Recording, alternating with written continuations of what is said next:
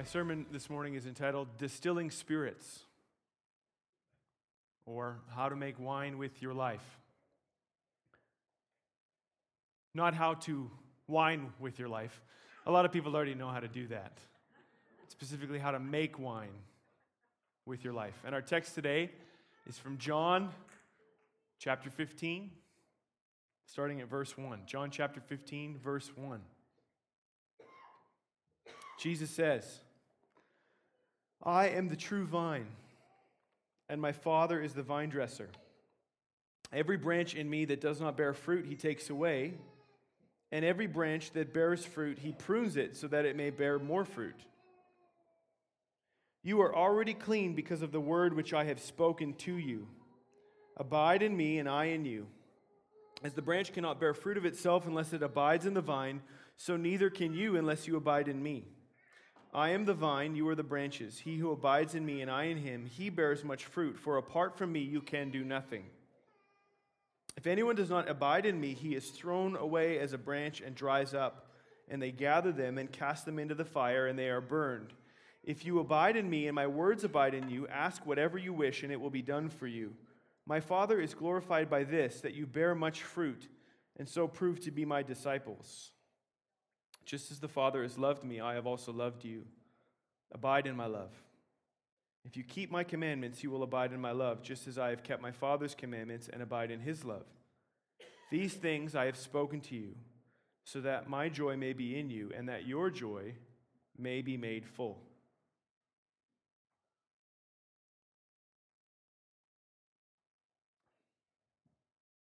Father, we receive your joy today. The joy of abiding in Jesus.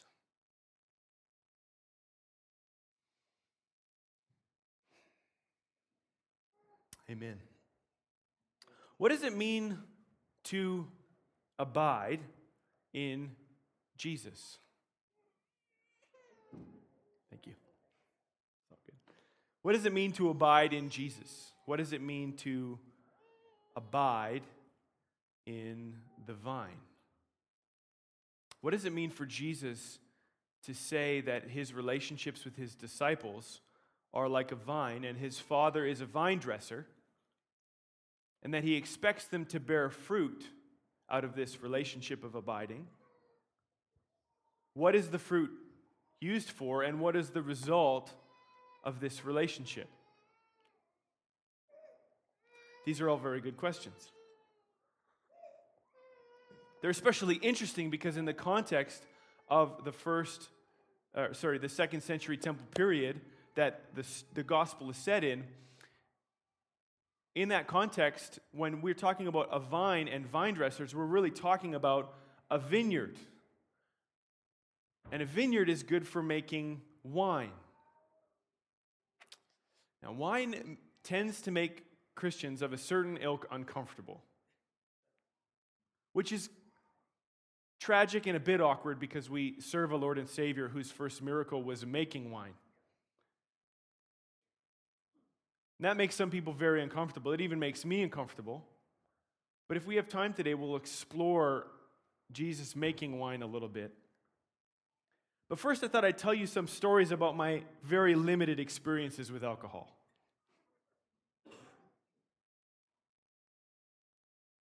This is a flask I received from a friend of mine. I want to tell you about him a little bit later. But to prove that Christians get very uncomfortable around alcohol, I will say first that I keep this in my office on purpose as a memento to my friend, Jake, who gave it to me. I have never used it for its intended purpose. It's just a reminder of his place in my life. It's a reminder to me to keep him in prayer and to keep him in relationship. But funny enough, it's also what generates the most interesting reactions from people who come into the church and see that as they go by the pastor's window, he's got a flask in it. And just about a month ago, we had a printer technician come in and take Gina aside and say, I don't know if you know this. I'm sorry to do this, but I just have to say this. Do you know that one of your pastors has a flask on his desk? I think he might have a problem with drinking. So Gina sent me a note. She's like, just so you know, the printer tech thinks that you're boozing on the job. And I'm like, that's exactly why I kept it there. I was waiting for someone to give me that reaction.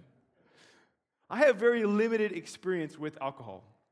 The reason why is I grew up in a household that had very negative feelings towards alcohol, and I didn't really understand why. I knew it had something to do with my grandfather. I knew it had to do with his alcoholism. And the earliest memory that I had of my grandfather was when, really, the earliest and the last, if I can be clear with you. The earliest and the last memory I have of my grandfather is my mom and my grandpa and I were driving to Callaway Park in Calgary. And I was sitting in the back seat, in the middle seat of the back seat of the car, and I was listening to them have an argument. And my grandfather was being very obstinate, and he wasn't listening. And I remember my mom telling him that we wouldn't be able to spend time with him until he dealt with his drinking problem. I didn't get to see him again until his deathbed, when he repented and received Jesus and asked us to forgive him.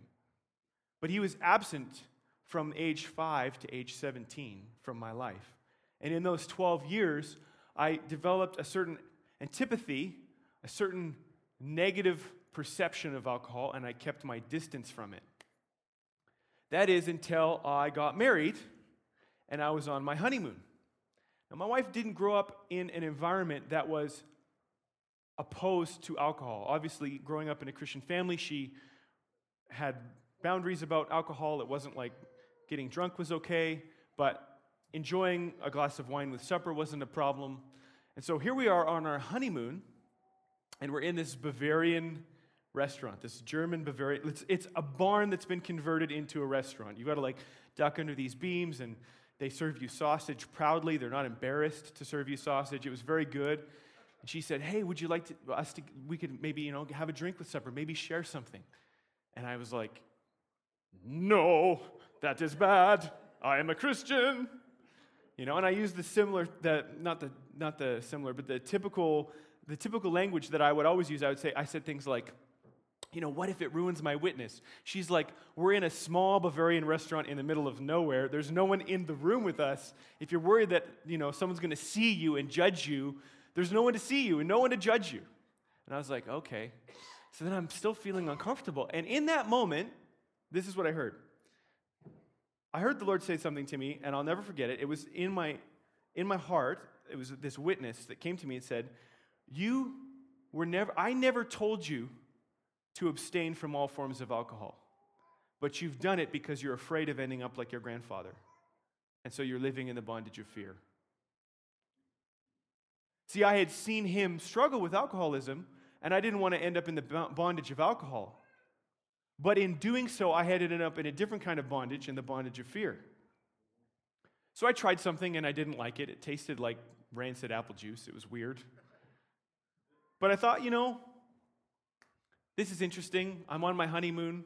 Life is certainly different on your honeymoon. So we ended up in the Dominican Republic. And we're there, and we go on this horseback ride tour through the mountains, and we meet this guide named Jose. And Jose is very nice, and he has a great grasp of English. And Jose offers to take us out of the resort and lead us around to some local spots that we wouldn't be able to see on any bus tours or touristy tours. And Leisha and I were like, this is going to be awesome. So we decide that we're going to go with Jose, and Jose picks us up with his cousin in this little Toyota, four-door Toyota that has no seatbelts in it. And we hop in the back, and we're like, okay, here we go. We said yes to this. Holy Spirit, protect us.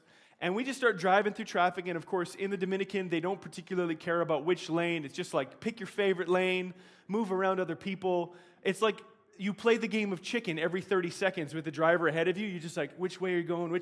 And like, I'm freaking out, and he's just totally cool. He's chatting with us in the back. Like, we're going to figure this thing out roughly 10 seconds before we collide with one another, and it's all good, right? You see motorcycles go by, and they've got like 6 people strapped like a trapeze group. They're like holding onto each other like this. I literally saw a man driving with his 2 kids holding onto his shoulders on a motorcycle, and they were ages 5 and 3. And I was like, I feel uncomfortable in the back of this Toyota, but he's holding on to his kids with his arm on a motorcycle, I have nothing to worry about.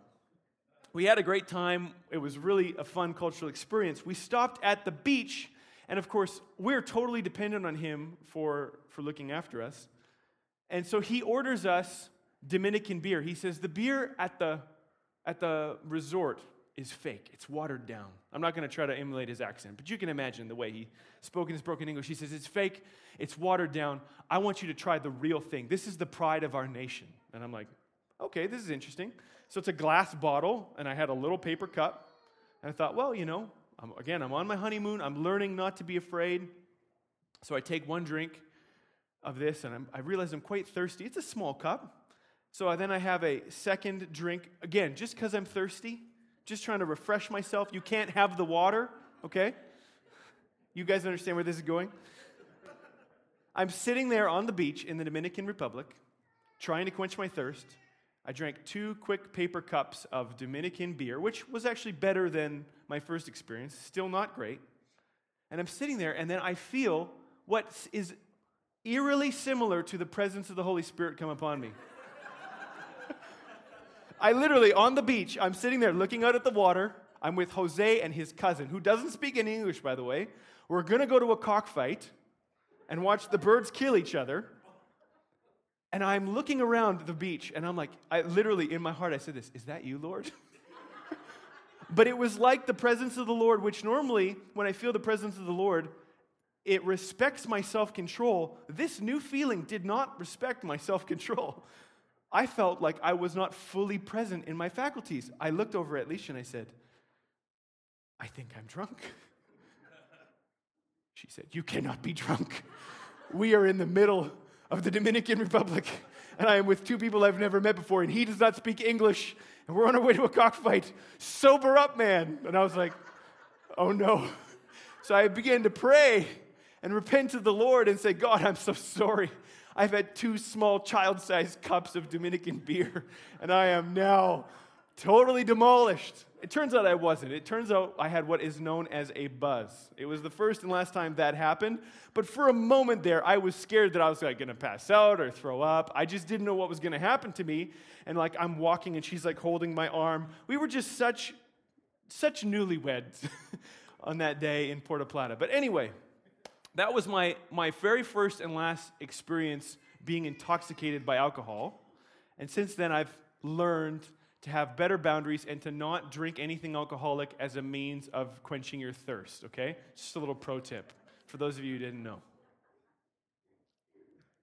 But when I got home, I brought this up with my mom, and it scared her.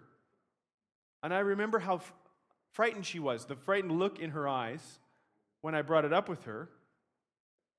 And I remember that day in Callaway Park when I was 5, and I realized that her dad's effect on her had led her to a certain life, and that had led me to a certain life with certain concerns, and that my life was not really the sum total of my choices.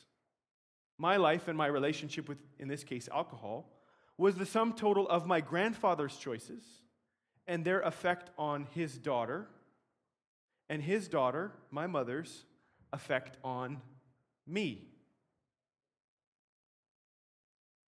Here's the very simple thing I would like to say to you this morning. I believe the reason why Jesus calls himself the true vine, and he calls us the branches, is we need to stop thinking of our lives as the beginning and the end of a single story that has no effects on other people. And we need to begin to see our lives as one part of a growing vine that comes from somewhere else and goes to somewhere else. That we inherit things from other people that are good and bad, that give us life and that hurt us, and we, after receiving those things in our lifetime, we have an influence on others who grow out from our lives. What Jesus is revealing by calling himself the vine and us the branches is he's revealing a pattern of relationship that's better than other patterns of relationship. And until we realize where we stand and who we are related to, what we are receiving, and who follows after us and what we are giving, until we realize and identify with more than just ourselves, we will never be able to experience true life, and we will never be able to experience the fullness of joy that Jesus promised us.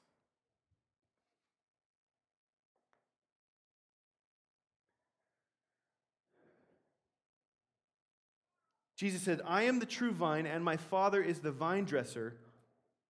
Every branch in me that does not bear fruit, he takes away, and every branch that bears fruit, he prunes it so that it may bear more fruit. Jesus is saying that the relationships that he has are extensions of his relationship with the Father. He relates to the Father, and then from relating to the Father, he relates to his disciples. And their life is found in their relationship with him. What does it take to abide in a relationship? What does it mean to abide in a relationship? We have relationships with one another, but what does it mean for these disciples to abide in Jesus? Have you ever wondered that? I have. The Christian answer that I learned was to abide in Jesus meant to spend some time soaking and feeling good in the presence of God. Now, this is good, and this is truly part of abiding. But think about the context of Jesus and his disciples. When Jesus says to his disciples, as you abide in me, you will bear fruit, does that mean that Peter and John need to stand there and soak before Jesus?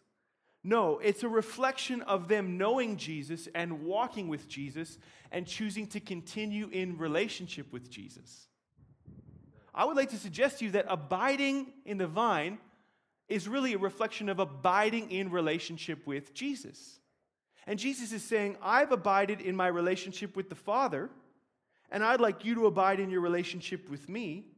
And as you abide in your relationship with me, you will create space for other people to grow, and they will abide in you. And this is the true vine. This is the new pattern of relationships.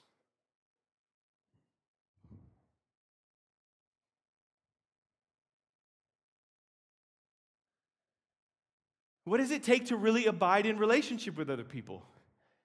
It's often very difficult. You don't know how difficult it is until you're in the midst of conflict with someone else you claim to love.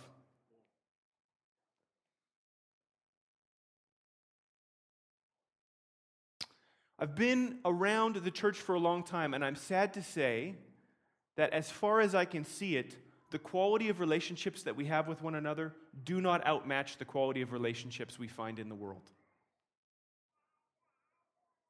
People grow together for a little while side by side, and then they often grow apart.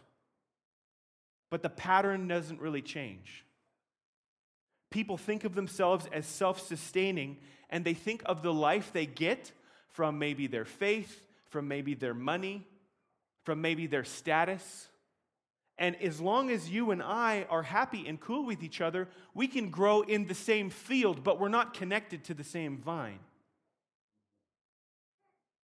Jesus is introducing a new pattern of relationships where the disciples draw life from being related to him.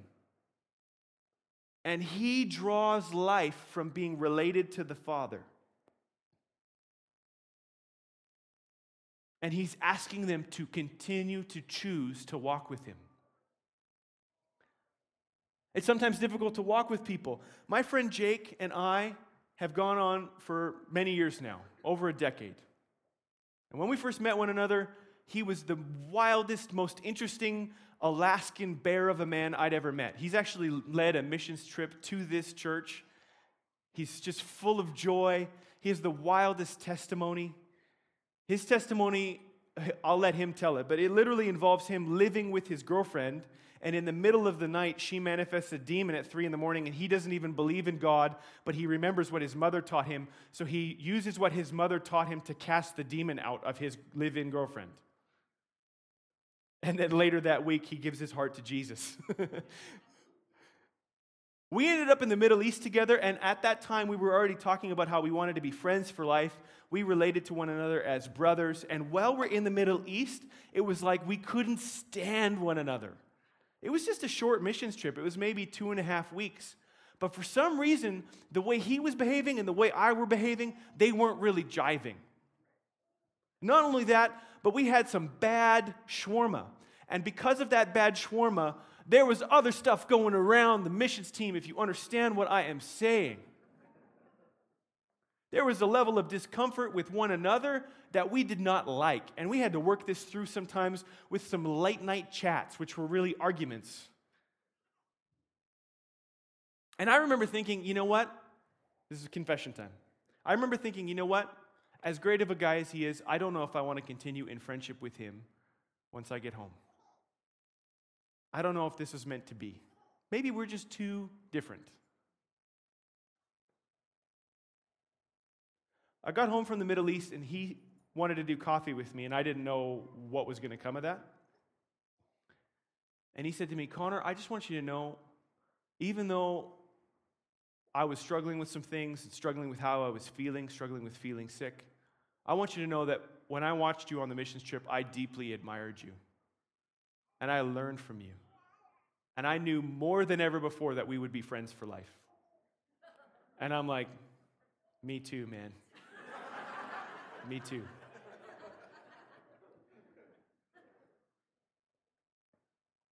Later that year, he decided to get married to his girlfriend, now wife, Katie.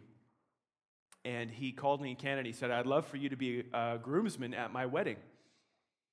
And even though it was an expense, and even though we were still, in one sense, getting to know each other because we had just met in Bible college, I flew down there and I joined his family for the festivities, became a groomsman, and then discovered like 2 hours before the reception, I was also the MC for the evening. He's like, you're good at talking, you'll do fine. And I'm like, no, I won't, but I will do it for you because I love you and because I'm trying to abide. The reason why I keep this bottle, and the reason why I tell you that story is this. You cannot abide in someone else's life by accident. You will not grow in their world and in their heart forever without intentionality, without firmly fixing yourself inside their affections and refusing to leave relationship. One of the reasons why our relationships aren't different than the pattern of the world is we have the same level of casual flippancy about our connections with one another. We don't realize that it takes a lot of work and a lot of intention to keep pointing yourself at the people you've made a commitment to. Yeah. So we wonder why the quality of our relationships deteriorate, and the reason why sometimes is just because we haven't been intentional with them. The Bible says that love suffers long, or love is long-suffering, which means that there's a type of love that can only be expressed and received when the person who is doing the loving is suffering for a long time. Say, well, they've just been hurting me and they just don't understand me. They just don't get where I'm at. I just don't feel loved by them, so you know what? I guess we're just going to go our separate ways. You're just going to go over there, and I'm just going to go over here, and we're just going to be good.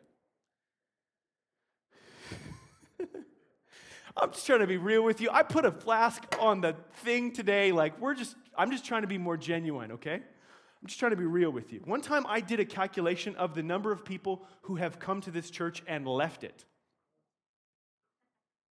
That's a fun number. When I just added, literally, I just wrote down names and just added up the numbers. It's amazing to me when you take that number and then you know, hey, we're called to be a family. We're called to walk with one another. And I am not saying that everyone who left is wrong or bad or has a problem.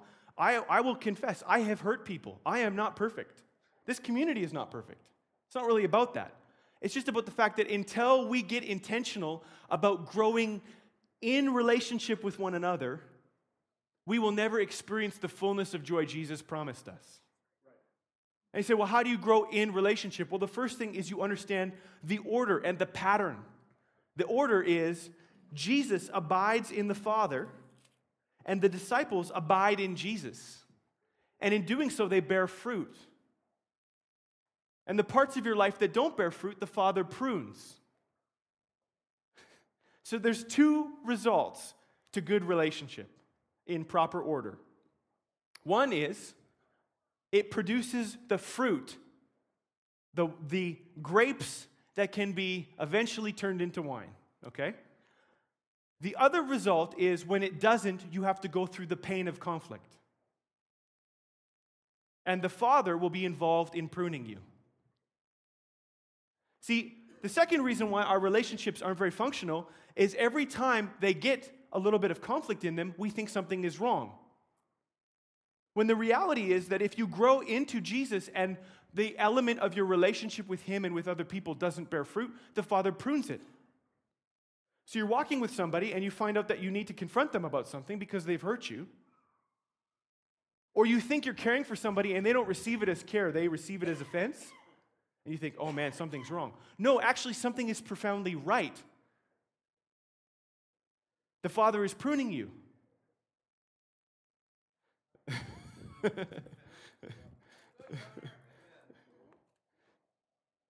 He prunes it so that it may bear more fruit. Our relationships are meant to be fruitful. And when they're not fruitful, the Father steps in.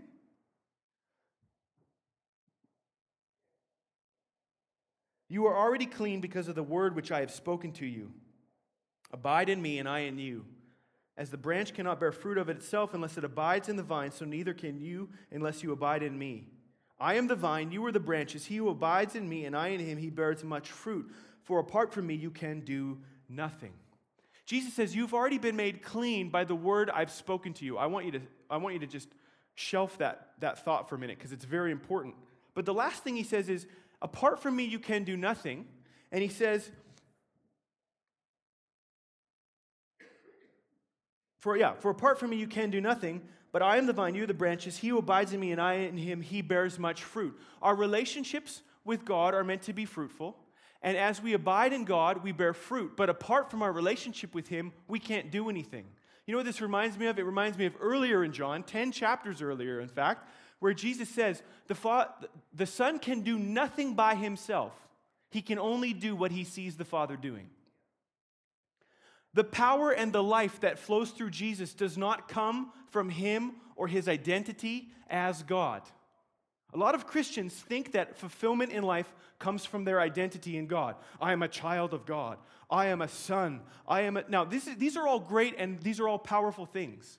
But Jesus doesn't get his life from his own personal identity. He gets his life and his power from his relational identity of being in and abiding with the Father.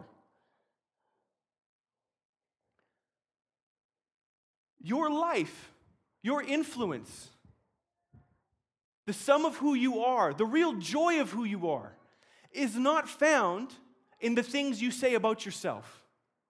It's not found in your own gifts, in your own talents, in your own identity. It's found in your relationship with the people you abide in.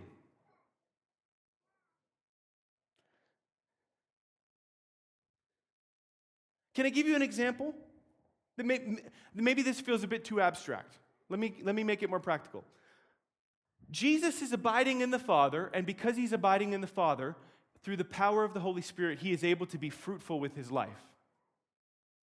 But this kind of submission to the Father is not just to his heavenly Father. For example, it's also to his mother. How did Jesus' ministry start? It started at a wedding in Cana. At this wedding in Cana, they ran out of wine. Now, when you plan for a wedding and you mean it to be a celebration and you run out of wine at that wedding, there's a good chance that some people might have had too much.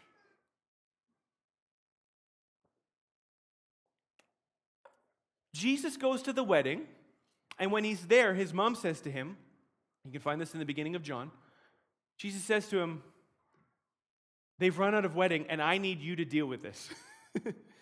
And Jesus says, woman, why does this have to do with me? My time has not yet come. Now, just so you know, the word there for woman is not as disrespectful back then as it is here and now. Like, if I was like, to my mom, like, yo, woman, what does this have to do with me? You gotta be like, whoa, he's just like, maybe chill a little bit there, Jesus. Like, you seem a bit disrespectful to your mother. She birthed you, she raised you. That's not what he's doing. He's simply saying, this is not my concern, and this is not the beginning of my ministry. See, Jesus is walking in relationship with the Father. He's in perfect relationship with the Father, and he doesn't believe now is the time. Are you understanding the context of what's about to happen? She says, you need to do something about this. Jesus goes, I don't actually want to do anything about this. She ignores him and says to the servants, whatever he tells you to do, do it. A good Jewish mother just wins the argument by just moving on. So Jesus is in submission to Mary. He's abiding in his relationship with Mary. You got to catch this. Jesus submits to what she wants, even though it's not what he thinks is necessary. And then she tells the servants to submit to Jesus. Do you understand what's happening here? What's happening is that everybody gets to be powerful because they were given life from someone else's, from walking with someone else. Jesus didn't see, oh man, there's no wine at the wedding. Well, I'm going to do something about this. No, he submitted to Mary. And what did the servants do? The servants submitted to Jesus. So it is in their submission to one another that they find life and power, and the miracle takes place for the party to continue. The best things about your life aren't the things you build and the things you make and the things you make happen. The best things about your life, where the real life is found, the kind of abundant life that transcends your normal experience, that comes from how you abide in relationship with other people, how you submit to them out of love, and how from submitting to them out of love, you are given the power for God's miraculous party to continue.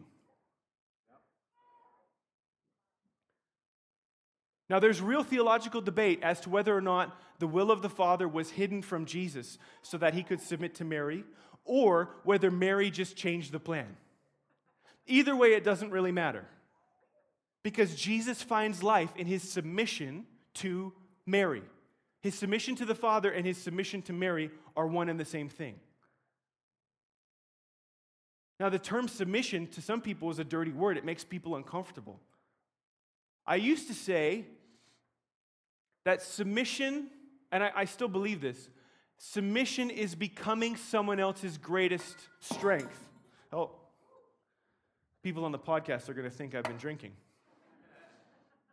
I used to say that submission is becoming someone else's greatest strength, and I still believe that to be true, but I believe it also goes a little bit deeper than that. Submission in a relationship, or maybe I'll back up a bit. Abiding in a relationship means being willing to submit your will to the person you want to walk with. Submission means love is willing to go low and let someone else have their way so that connection can grow.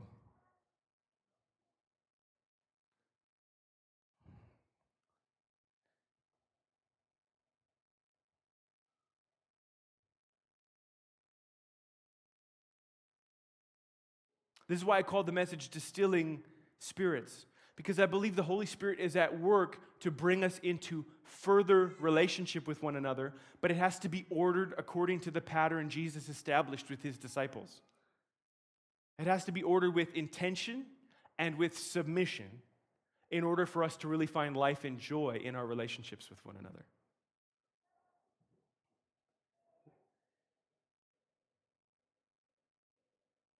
If anyone does not abide in me, he is thrown away like a branch and dries up.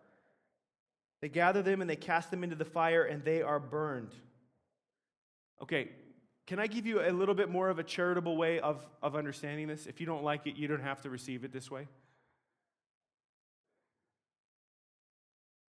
Dead wood becomes good kindling.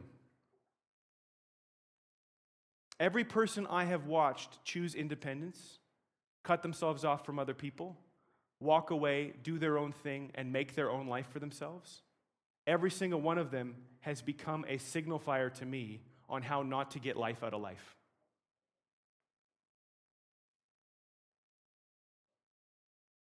I've watched people choose independence, and at first it feels so rewarding and so sweet because you don't have to answer to anybody and your choices don't affect anybody else, and you can make your life whatever you want it to be. And I'd like to imagine for my grandfather that it was probably pretty easy for him to keep drinking once he'd lost relationship with his family. But I'd also like to wager that over those 12 years while he didn't have us in his life, that he got pretty lonely.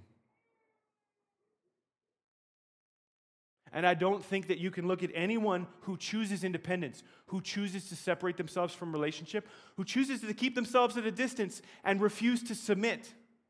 Remember, submission is love bending its will to the other person for the sake of connection. The people who refuse that are the ones that back away until really they're just a dead branch. And dead branches make great kindling. You have to understand, it brings me no joy, no satisfaction. There's a German word, Schadenfreude. Is that right? Schadenfreude? Leah is helping me out at the back. I appreciate that. I've read it, but I've never said it, so it's a problem. It brings me no perverse satisfaction to watch somebody else's life dry up and then blow up. It doesn't. But it does serve as a warning, and I've yet to see it not happen this way. When people cut themselves off from one another, the problem is you don't realize you're just a branch. You cut yourself off from somebody else, and then you find out, I'm actually the one dying. I'm the one that's dead. See, this is what Paul said to the Gentile church. He said, you have to realize you've been grafted in to the body of Christ. You're not the start of this thing. This is the problem. We see ourselves as the beginning and the end of something. It's all about us. We have this implicit selfishness. We think our story begins when we're born and ends when we're dead. And in reality, we're just a part of a branch. I used to think, man, those Catholics, those Orthodox churches, those Baptists, they don't understand what true Christianity is. Fortunately, I have the Spirit. And I wouldn't say it, but I'd think, you know what? If they all became like me, that'd probably be pretty good. Do you see what's happening? Is I think of myself not as a branch of the tree, but as the tree itself. But you have to understand, we don't get to today. Even if my judgment was right, even if all other Christians other than Connor Schramm are walking in error, even if that was true, you can't get to me. You can't get to today without a long and rich history of people who chose to sacrifice and serve and submit and change their will to follow the Father and to walk with other people.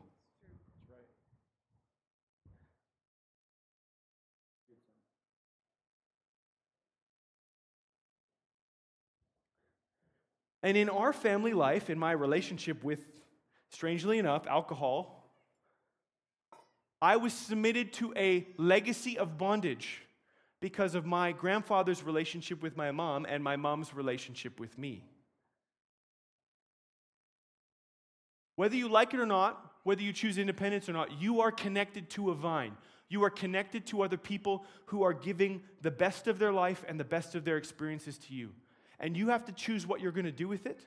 But I'd like to encourage you to follow the pattern of Jesus and submit to the true vine and let the vine dresser prune you and prune your relationships. See, this is what I believe the Holy Spirit does. Is the Holy Spirit brings us together, He keeps us together, and He forces us to find the places where we're not willing to submit to one another. And the reason why He does it is because He wants us to have life. He wants our joy to be filled, and He wants our lives to produce fruit.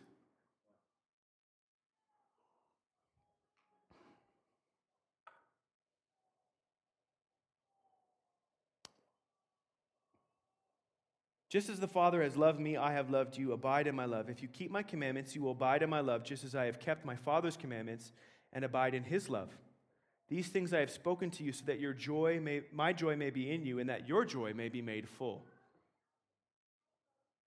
It feels so strange to discover life through submission.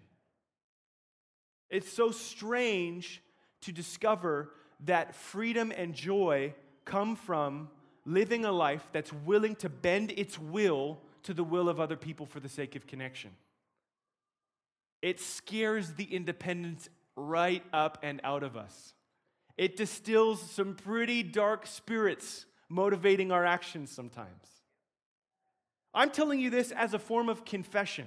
I have not figured this thing out. I have just learned that the best things of my life have come because I'm a son who's willing to walk in submission.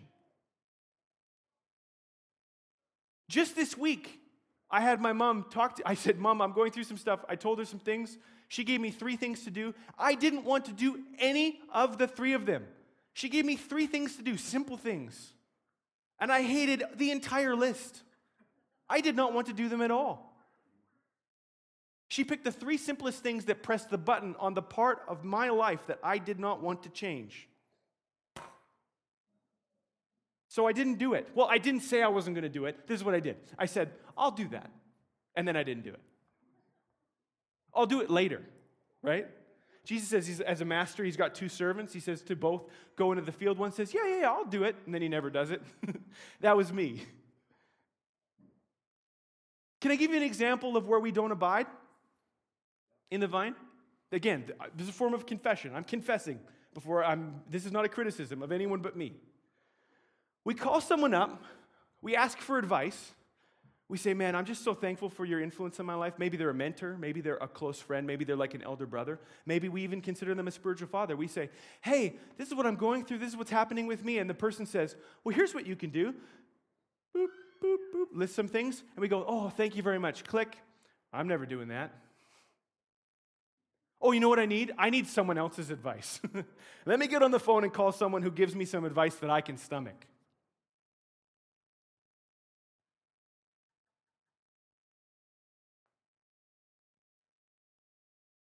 See, it feels natural to us to make those sorts of authoritative decisions over where we're going, what we're doing with our lives, what our future holds.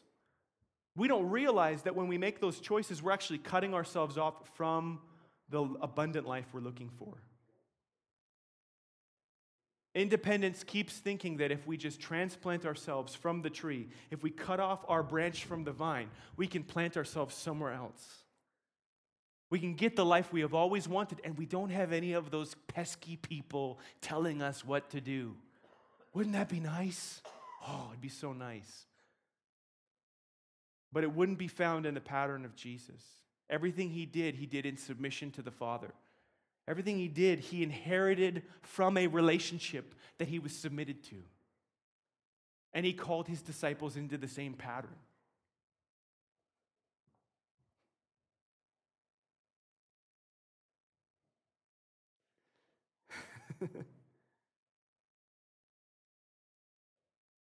I would stand to wager that most of the parts of our lives that feel dead can be traced back to a disconnection between us and somebody we were supposed to abide in. Let me say that again. I would stand to wager that the places in our lives that are dead have less to do with the things we believe, the things we claim. They have more to do, they can be traced back to the places in our lives where we are not abiding in the love of someone else. Can I give you another example? Because some of you are looking at me and you're like, I'm kind of getting this, but I also still feel a little bit confused. In the story of Jesus in the desert facing temptation, there are many Christians who say, this story is an illustration of how to face the devil. Quote scripture. That is not what this story is about at all. Yes, Jesus does quote scripture, but the devil quotes more scripture back to him. Jesus goes into the wilderness hearing a truth from his Father. You are my beloved Son in whom I'm well pleased. What are the temptations? What's underneath the temptations? Do you really have this level of relationship? Jesus does not defeat the devil by quoting scripture. Jesus defeats the devil by submitting to the will of his Father. He cares more about relationship with his Father than he cares about getting his way. I could feed myself right now. I could command this stone to become bread. But instead, I'm going to live out of every word that comes from the mouth of the Father. Think about this. Jesus chooses his Father's voice over delicious bread. And if you've ever been to Panera, you know that's not necessarily an easy choice. It's a joke. Or night oven, whatever. What if we cared so much about the voice of the people who were speaking life to us that it mattered more to us than even bread? The voice of the Father speaking through fathers and mothers in our lives.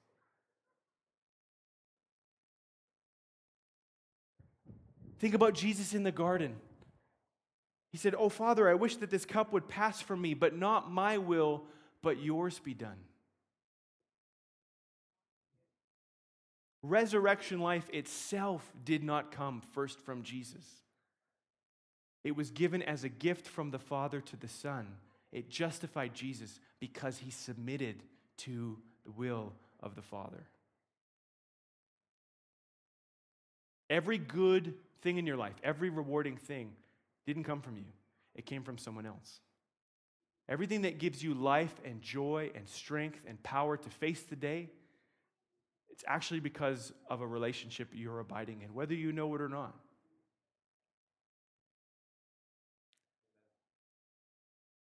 And I believe the Holy Spirit wants to distill in us a purer, more selfless form of love.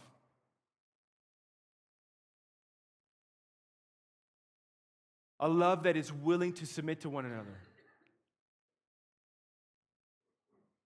A love that is willing to suffer instead of separate.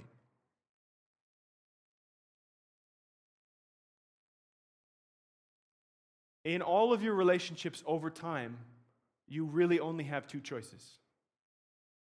Am I going to suffer, or am I going to separate? Just pick a person you know. Your mother, your child, your neighbor, your pastor. You have two choices. Am I going to suffer, or am I going to separate? The last thing I'll say to you is this. The vine dresser has a purpose for the fruit. And I heard a story of a sommelier who said that the best wines come from the grapes that struggled. The grapes that grew when there wasn't quite enough moisture in the soil, or maybe there wasn't enough sunshine in the fall.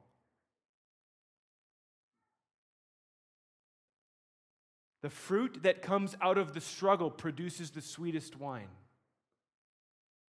If you really believe that abiding, that long-suffering love in abiding in relationships is where your fruitfulness is, I promise you, God will distill a spirit from your life, a sweetness. There will be a wine that is produced from your relationships that is unlike anything else.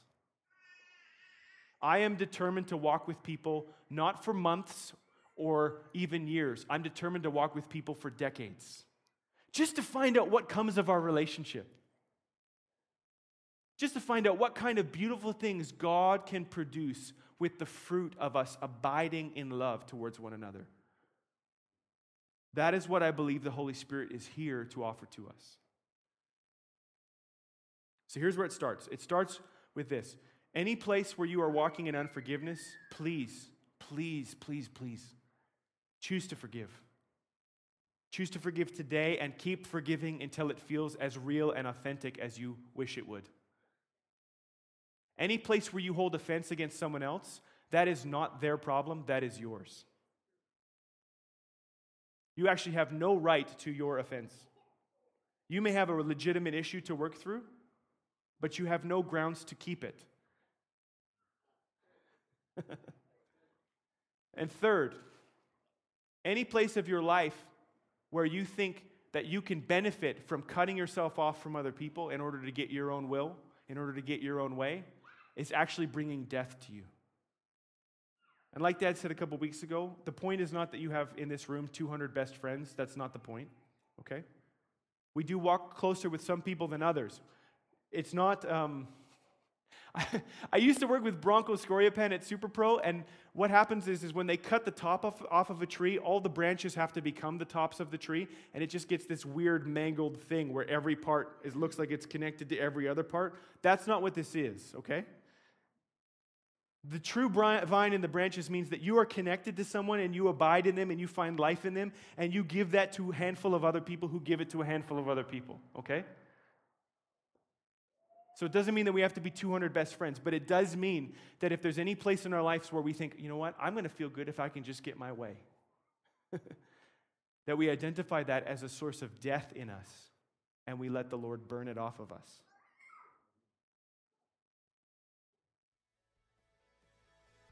Love is either going to suffer or it's going to separate, and I would rather choose to suffer so that we can abide in true relationship with one another.